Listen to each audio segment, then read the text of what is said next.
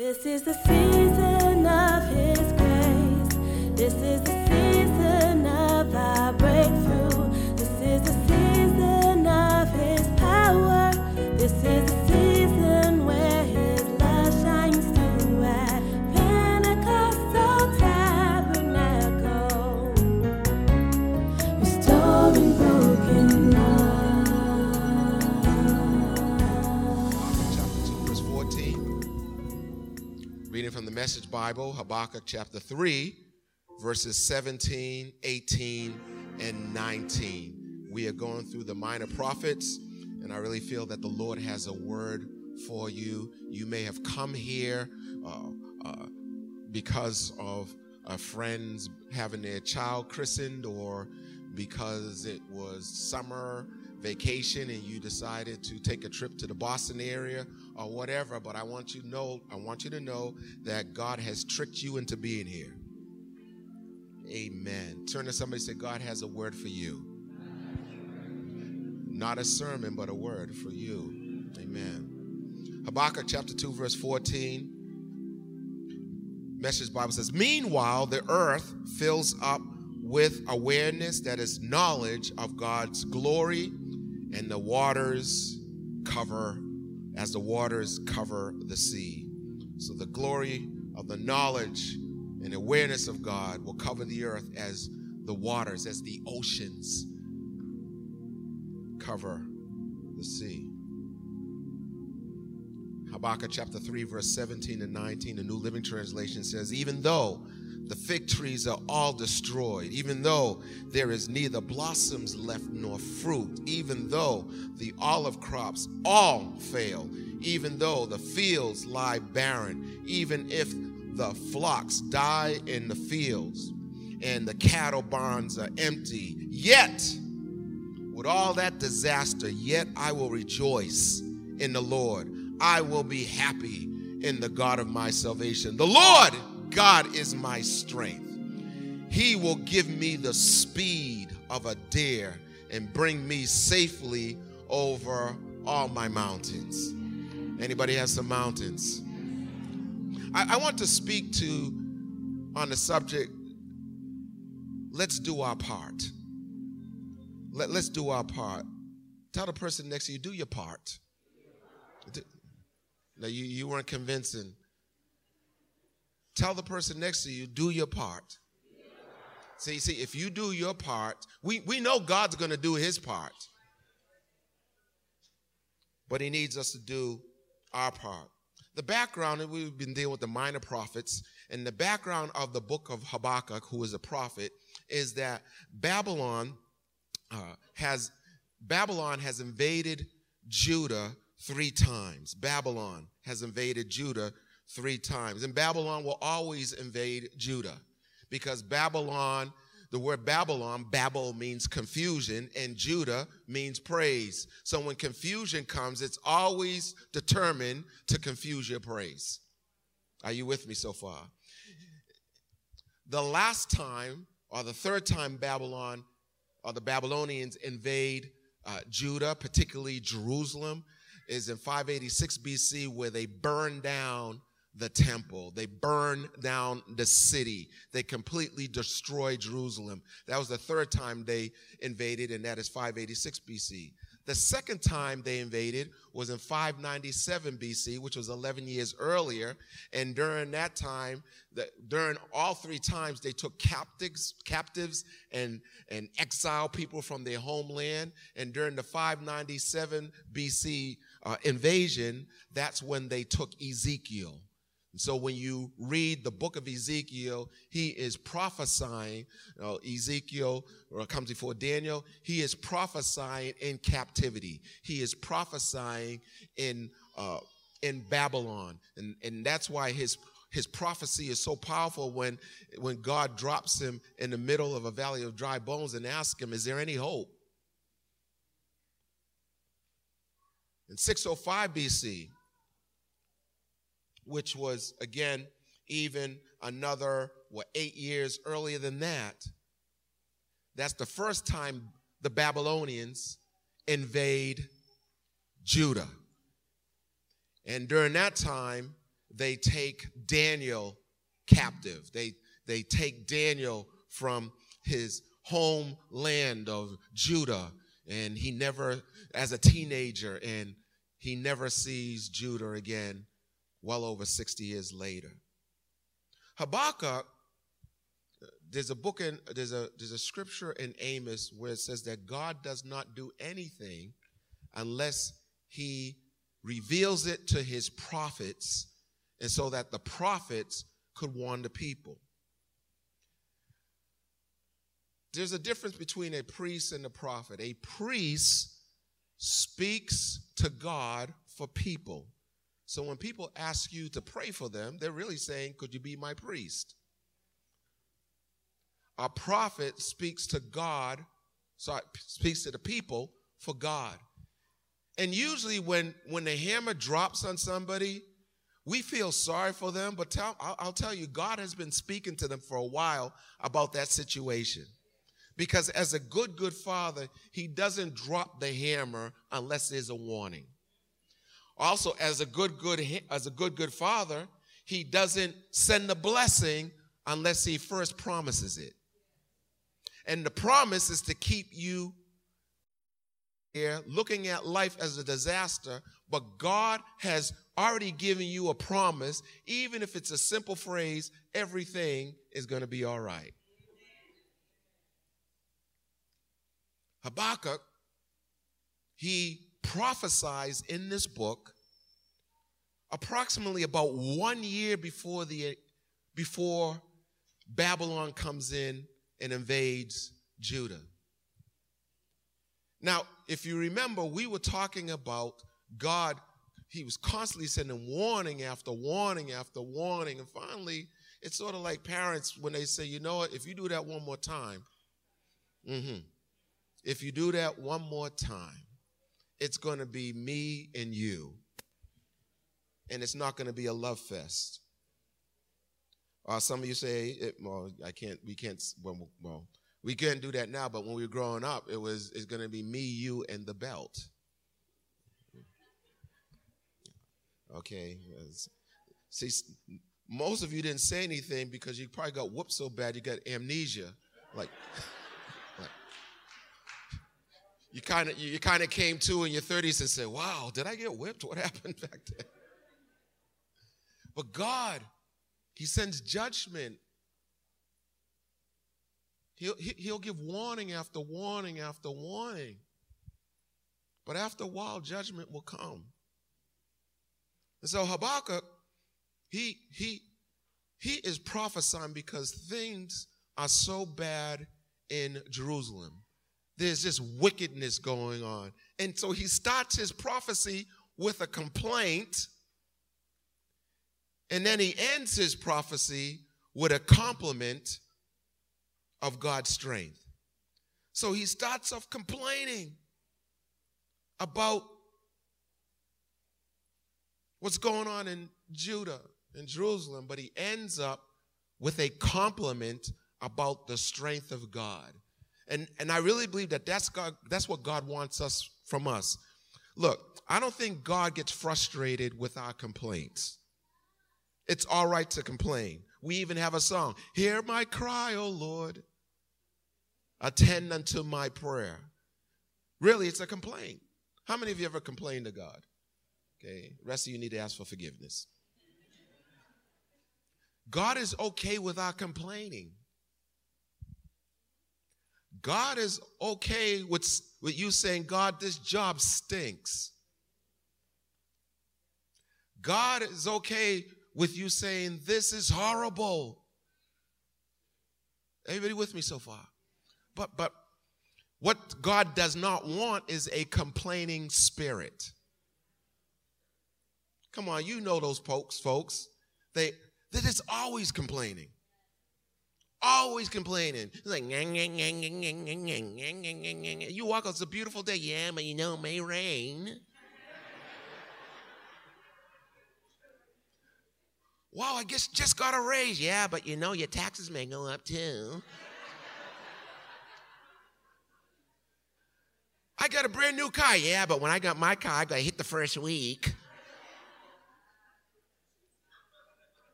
Some of y'all may not be laughing because you may be sitting next to one of those people. But Habakkuk, he starts with a complaint, but he compliments the strength of God. The last verse says, the Lord is my strength. That word strength in the Hebrew means the Lord is my means. The Lord is, I love this, the Lord is my other resource. My other resource. What does that mean? Paul understood it when he said in Philippians chapter 4, verse 13, I can do all things through Christ who strengthens me. People are wondering, how are you doing what you're doing? You need to let them know, I have another source. How can you afford that? Philippians chapter 4:19. My God shall supply all my needs according to his riches in glory, in a place that you cannot see. I have other resources that you don't know about. The Lord is my ability. The Lord is my substance. Hebrews chapter 11 verse 1 says, faith is the substance of things hoped for. The Lord is my power. The Lord is my worth. This is the one that struck me, that really made me feel excited. The Lord is my efficiency. The Lord is my efficiency. Turn to somebody and tell them, you're working too hard. You really are. You're working too hard. You really are. You're trying to make things happen, and God is saying, I am your efficiency. The word efficient means to perform in the best, what did I say? The best possible manner. I love this part. With the least waste of time and the least effort. The least waste of time and the least effort. The Lord is my efficiency. God says you have two choices. You can either pray and I do the work, or you can try to think your way out of it and you do the work.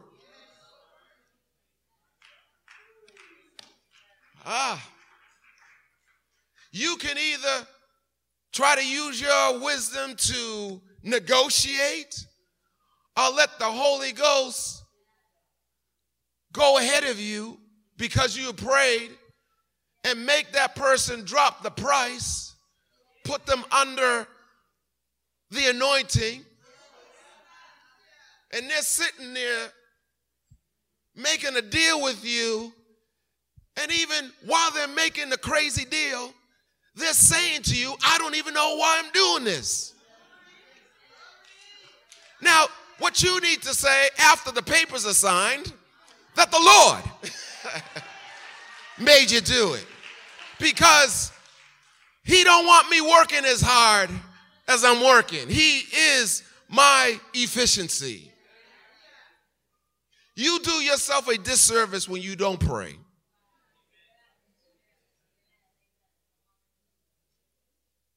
I'm not praying because I want to be spiritual. I pray because I want to be connected with the one who makes and allows me not to waste time. Because I don't know about you, I don't get time to waste. Can I get a witness out there? So when you divide up these 3 chapters, the first chapter deals with the predicament. The second chapter deals with the prayer. And the third chapter deals with the praise. So chapter 1 deals with my predicament. Anybody in a predicament right now? Okay. I don't know about you, but I am. The second chapter deals with my prayer. And the third chapter deals with my praise. So he starts off, I love Habakkuk because he's for real, for real. He doesn't start off with his prayer, Heavenly Father, the God who made the Milky Way, the God of Mercury, Venus, and Mars, the God of Elijah, the God of the God of the God of. No, he starts off by saying, how long? How long will you let Judah get away with injustice? I mean, the first verse just introduces him. The second verse, he just goes all in. How long? Now, I know some of you, you've been waiting on the Lord for a while. And you're like, oh, all the days of my appointed time, I'm going to wait till my change comes. But I've seen you in the checkout line at the food store. I've seen you when the light turned yellow while you were driving. I seen you when the car in front of you decided to stop at a yellow light. I've seen you. In the spirit, I've seen you. I've seen you beep your horn. I've seen you slap the dashboard. I've seen you speak in a known language. I've seen you. I've seen you. Ooh, there's a prophetic anointing coming over me. Shatarabaha. Oh, I see.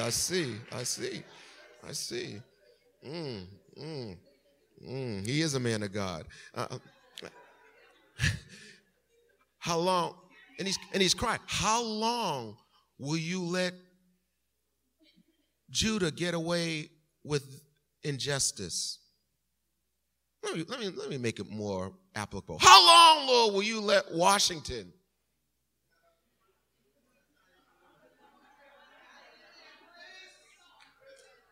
get away with injustice? How long are you going to allow me to be in this predicament? I looked up the word predicament, and I don't know about you, but it spoke to me. It says the word predicament means I'm in a bind. It means I'm in a dilemma. It means I'm in a hardship. I like these, even these synonyms. I like this new dictionary because it even has slang. I'm kind of jammed up right now. Can I get a witness? I'm kind of jammed up. How long will I be in this mess? How long will I be in this situation that's just simply perplexing me? Oh, I know I'm in the right place. Though it's summertime, and though you may be vacationing, your predicament somehow has managed to travel with you.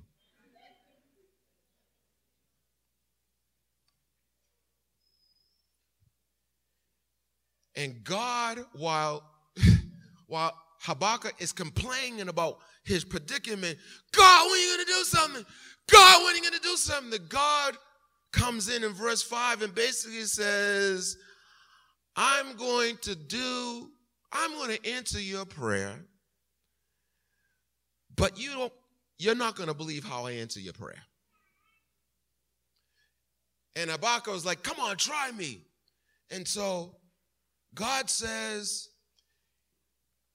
the Assyrians, yeah, good, because I remember Jonah, he preached against him, and Nahum preached against him, yeah, and I'm sick of the Assyrians, jack them up, and God says, you know what, I'm going to jack up the Assyrians, but you know those Babylonians, yeah, woohoo, hooray, Babylonians for getting the Assyrians off our back.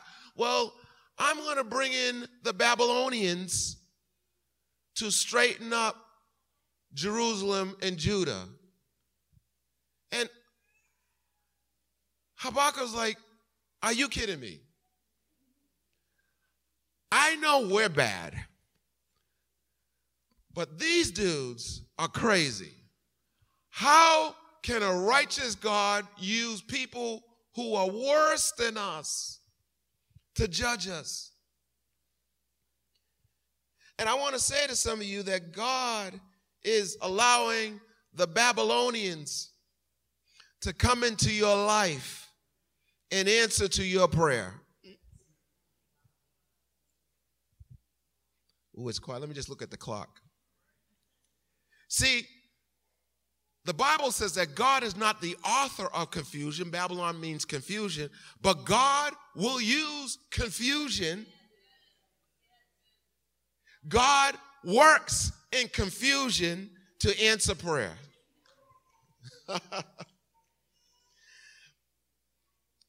Isaac is building wells, and every time he builds wells, the enemy comes and stops him up. But he finally got to the right well, and the enemy didn't come, and he called the well Rehoboth because the Lord has made room for him. And there's a Rehoboth for somebody here. You apply to this job and this job and this job and this job, and you're confused like, God, I thought I was blessed, but it seems like every job, every well is being plugged up. But all God is doing is using the confusion to push you to Rehoboth. There's a place for you that nobody else can take. You know, Bishop, that was a good word. I know it was. He worked in Joseph's life, confusion. He worked in Naomi's life, confusion. She goes to Moab, and both her sons die, and her husband dies, and it seems like in all this confusion, God has sent judgment, and basically at the end of the story, she has a daughter-in-law named Ruth, and the neighbors say, guess what, Ruth? Guess what, Naomi? Your daughter-in-law is better than 7 sons. The greatest confusion was at the cross. Jesus is whipped. Jesus is beaten. Jesus is killed. Talk about confusion. And yet the Bible says in 1 Corinthians chapter 2 that if the devil knew that by killing Jesus, all of us could come to salvation, he would have left him alone. You know how we got deacons? Out of racism. That's how we got deacons. Deacons is not oh Lord, give us deacons that may help the men of God. No, it came out of racism. Acts chapter 6. You have the Greek-speaking Jewish people, and the Jewish people. They're widows of the Greek-speaking Jews who were considered like secular Jews. They weren't being taken care of, and so they came up to the apostles and said, "No, that's not cool, man. Y'all are racist. You're not taking care of our widows." And that's how deacons came into existence. And that's lasted 2,000 years out of confusion. And so the question I'm going to ask you is, what confusion is taking place in your life that God is going to work a miracle in? And so out of this predicament, and out of this answer that he gets, which doesn't make sense, it drives Habakkuk to pray. Your predicament, the purpose of your predicament is to drive you to pray. Because in your prayers, you will find God will give you answers that you did not dream about. Some of you, you're allowing your predicament to cause you to quit your job, and God say, no, don't quit. I'm about to promote you if you would pray. The reason why I'm raising up all this confusion is so that they can notice you. But if you leave, there'll be no one to notice. Ooh, it's quiet in here. So the reason I pray, the reason why he's praying, because there's such confusion in the answer and what's going on in his life, and then in the answer of God to his life, that he says, I'm going to go up into the watchtower. This is chapter 2, verse 1. We're almost getting there. And I'm going to watch to see what God will do. Because I need to pray in order to get a fresh perspective of my predicament. Oh, Lord, help us, help us, help us, help us, help us, help us. God is working in your situation right now. You just don't see it.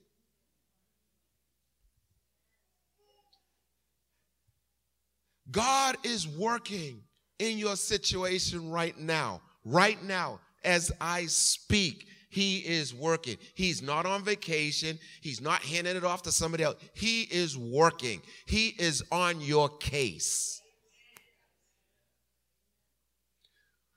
But he's trying to give you the right perspective. The word perspective, it comes from a Latin word, per inspecto. Specto means, and we have our English word spectacles, it means to look at or to see. And per means, has two definitions. It means forward or it means through. Are you with me so far? So what happens is that when God gives you his perspective, he wants you to see forward. To see forward. Proverbs 29 verse 18, where no vision is, people will perish. You got to see forward. See beyond your being broke. See beyond your messed up marriage. See beyond your crazy children. See beyond your crazy career. See beyond what you see, what your problems are, because God wants you to see perspective. Perspective. It means also to see through. See through what? See your situation through the eyes of God. It's amazing how, if you can see through the eyes of God, what a difference it makes. David's older brother saw Goliath, my God, and for 40 days and 40 nights, read it for yourself. His oldest brother, Eliab, thought he should have been the king and was upset with David. And so God said, you want to be the king? All right, here's the challenge. Goliath for 40 days says, come out, give me a man. And no response from David's oldest brothers. David shows up. Are you with me? And he sees the giant. He has a perspective because he says, hey, who's this guy? He's a giant. And David says, what do I get if I kill the giant? Well, if you kill the giant, you get no taxes. You mean I get stuff for killing the giant? So, my God, so his brothers saw the giant as a danger. David saw the giant as an opportunity. I can't get no help in here. Some of you got to realize, when you see your situation from God's perspective, through God's eyes, you're ready to say, wow, all this hell is breaking loose upon me right now because God's about to take me up to heaven.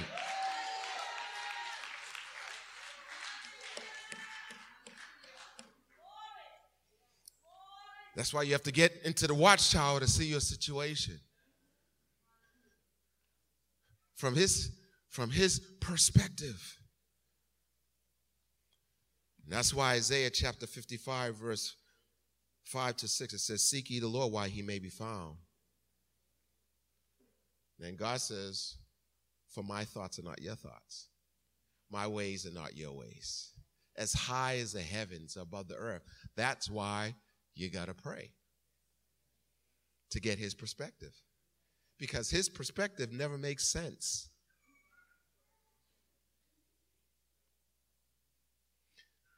So,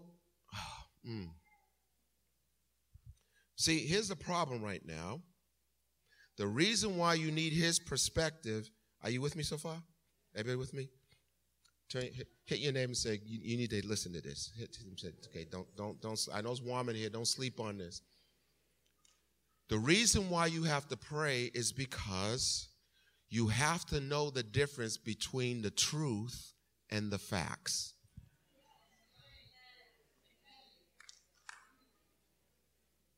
Some of you are looking at the facts.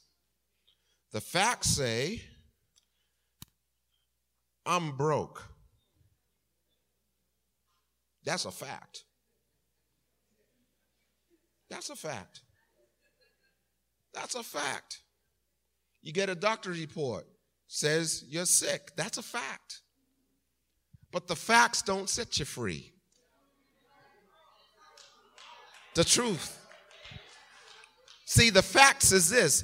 I may be broke right now, but my God shall supply all my needs.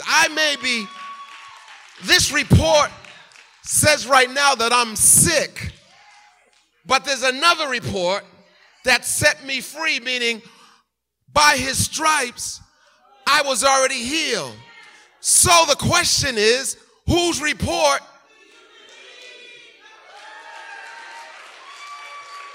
If I believe the doctor's report, then I'm going to walk around with my head down, and I'm going to walk around asking everybody to feel sorry for me and to pray for me. But if I see the truth, which says by his stripes I'm already healed, then I start to shout and I start to praise God, because it's another opportunity for him to write another chapter about his story in my life. You ought to be glad that you're going through what you're going through, because God needs a live specimen to show that he's a good, good father. And he chose you because he has enough confidence in you that you will hold to his hands till he brings you out, and he'll bring you out, and you will not come out empty-handed. I said you will not come out empty-handed. Turn to your neighbor and say, neighbor, I may be going through right now, but I'm not coming out empty-handed. My hand is going to be full of blessings so that I can be a blessing to somebody else. See, you can't tell somebody God is a healer and he hasn't healed you. You can't tell somebody God can fix your crazy child if your child wasn't crazy. You can't tell somebody that God can get you a job if you haven't been jobless. So the reason why you're going through what you're going through is God is fixing. God is setting you up to bless you. I can't get no help up in here. You're the chosen one. You're the chosen one. You're not the victim. You're the chosen one. I have confidence that they'll hang in there till the blessing comes. I can't trust this person because they'll fold like a tent. But this person, through the fire, through the rain, through the storm, they'll trust me till I bring them out. And nobody else will get the praise but me. I can trust them with promotion because they'll give me the praise.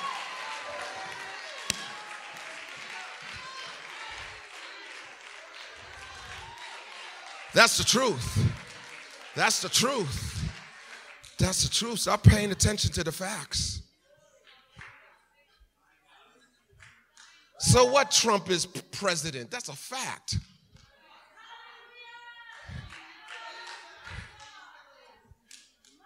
Even if he gets reelected, that's only 7 years. But you don't understand. Thy throne, oh God, will last forever. Compare forever to 7 more years. And as crazy as you or I say he is, God put him there.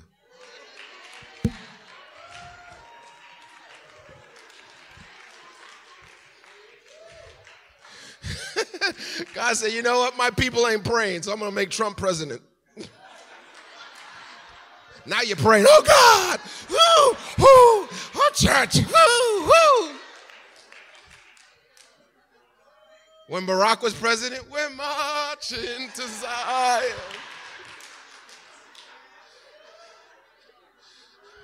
Now Trump's president, like, we be scared, man. Is it safe to come out? Is it 2015 yet?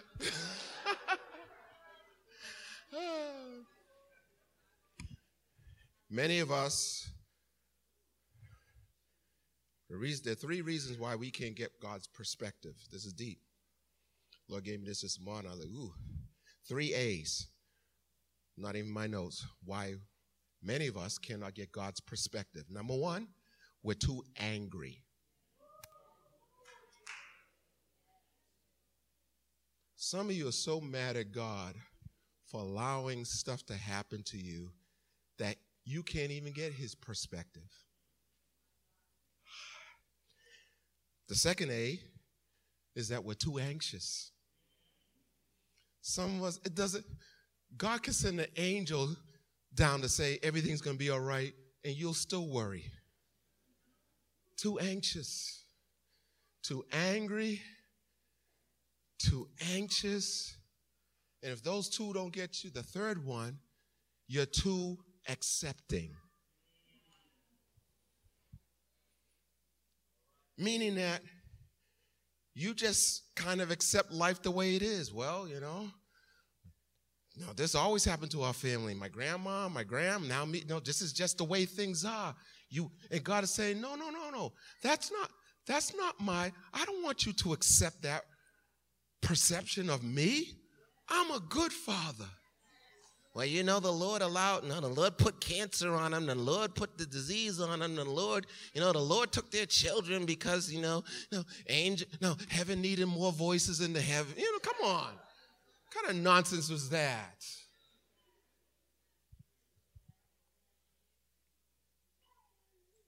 So while all this is going on, I'm finished here. While all this is going on, this dialogue and this prayer, all of a sudden God drops an answer to Habakkuk in verse 4, and he says, the just will live by his faith. And then God starts to explain to Habakkuk what he's going to do to the Babylonians. And God says, I'm going to jack them up. You think they think they're getting away with it. But, I'm about to drop the hammer. And I'm going to drop it hard. And so I like what, and then he says, while all this stuff is going on, don't worry, the glory of the Lord is going to be filling the earth. And so Habakkuk, after he hears God's answer to the predicament, his last chapter is a psalm to the Lord. And he starts to sing a psalm of praise to God. Not only because he knows what God is doing, but also because he knows who God is. And my point is that he says in chapter 3, verse 17 and 19, he says, even though disaster takes place, I'm still going to rejoice in the God of my salvation. And that's the final point I want to make to many of you, is that in the midst of your predicament, God is saying, you must praise me. Praise turns me from a victim to a victor.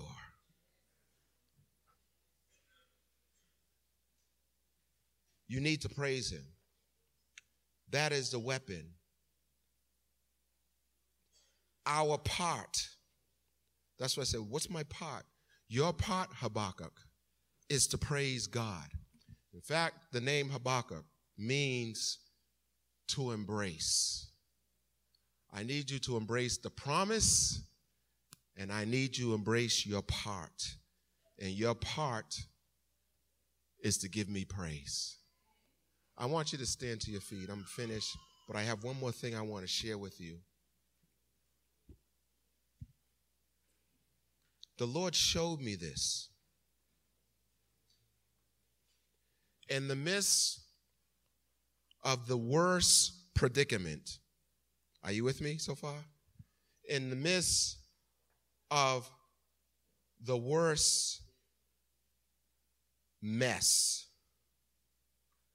the worst bind, the worst dilemma, the worst hardship, Jesus is on the cross. Are you with me?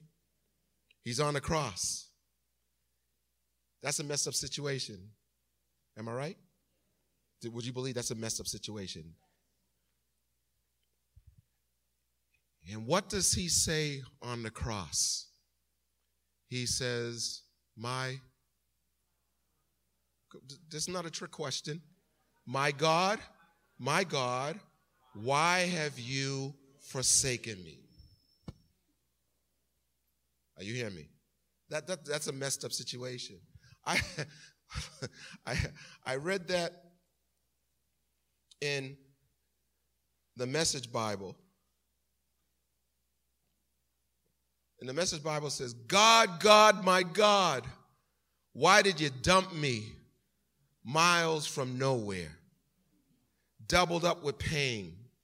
Verse 2, I called to God all day long. No answer. Nothing. I keep at it all night, tossing and turning. Does that sound like anybody here?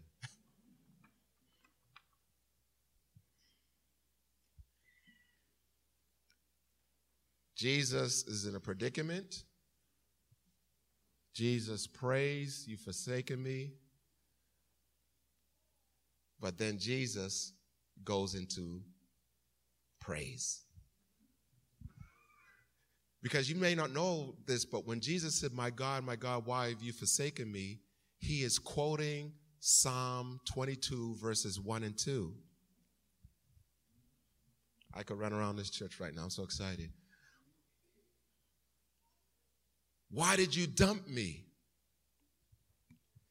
You need to read the next 3 verses. Yet, I feel dumped, yet I feel forsaken. Verse 3 says, yet I've been crying all night, yet I know that you are most holy. This is the Passion Translation. I love it. It's indisputable. You're God enthroned, surrounded with songs, living among the shouts of praise from your princely people. In other words, I feel abandoned, I feel forsaken, but God, you inhabit the praise of your people. Verse 4 says, our fathers' faith was in you. Through generations, they trusted and believed in you, and you came through. In other words, some of you have too much history in your family about the power and deliverance of God for you to be acting like you're acting. My grandparents went through the Depression. My grandfather had 8 children. My grandfather couldn't find work for 8 to 10 years, and yet God kept them. So why should I be acting the fool? I got too much history. Some of you are 3rd or 4th generation of people who walk with God. How dare you look at all that history and tell God now he can't do it? You better see your predicament and put a praise on it. See your need and put a praise on it. See your difficulty and put a praise on it. Because God will show up where shouts of praise are. You've been shouting at your circumstances. You've been shouting at your children. You've been shouting at people. Now you need to shout to the Lord with a voice of triumph. Verse 5 says, every time they cried, every time my family, my grandmother, my great-grandmother, every time they cried to you in despair, you were faithful to deliver them. And you didn't disappoint them, and you won't disappoint me. I don't care how crazy my children act. I'm going to bless God because God is going to put his sense into them. And the child that I thought was crazy is going to be preaching the gospel because God has a story to tell of his faithfulness.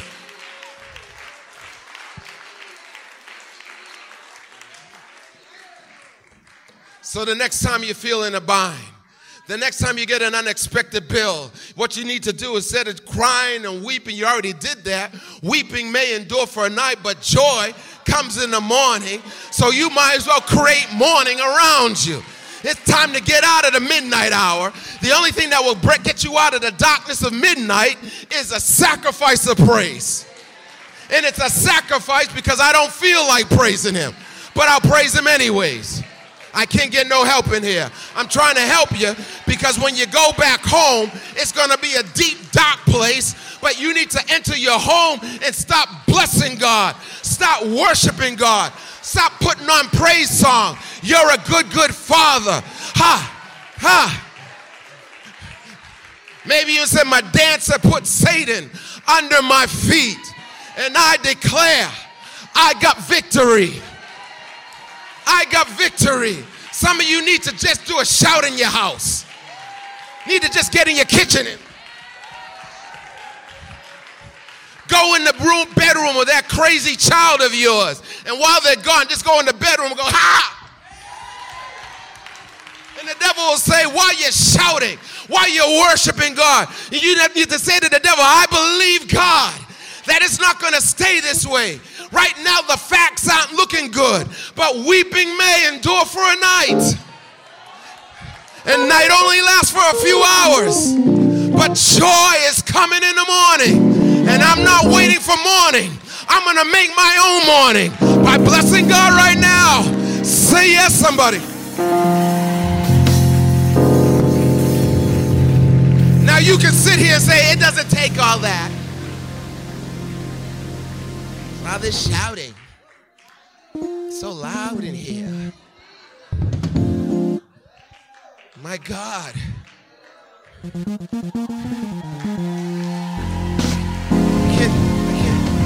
can't take it. You're making me nervous. But when your favorite team, and I know some of y'all haters, and I get it. But I'll just talk about it. When your favorite team doesn't simply win, it's nice when they win, but when you see how they win, when everybody leaves the stadium because it's done, and all of a sudden you see Jesus making a comeback. When Jesus scores, he doesn't want you sitting there saying, oh, well, at least we're not shut out, Jesus. He's like, if you will praise me, I will score some more. If you were made in my image. So if cheers excite you, what do you think cheers do for me? And the reason why God is honored by your praise in predicaments is because it lets the devil know that I'm not praising God because of my circumstances. I don't praise him just because he's good. I don't praise him just because I got a raise and things are going hunky-dory. Whatever. I need to Google hunky-dory. I need to just Google that. Oh, back to my message. As every head is bowed and every eye is closed. Did anybody need to hear that message? God doesn't mind your predicament. He's okay with you complaining. But he wants you to take your predicament and pray to him about your predicament But in your prayers, make sure you get his perspective. And once you get his perspective, praise him, because he inhabits the praises of his people.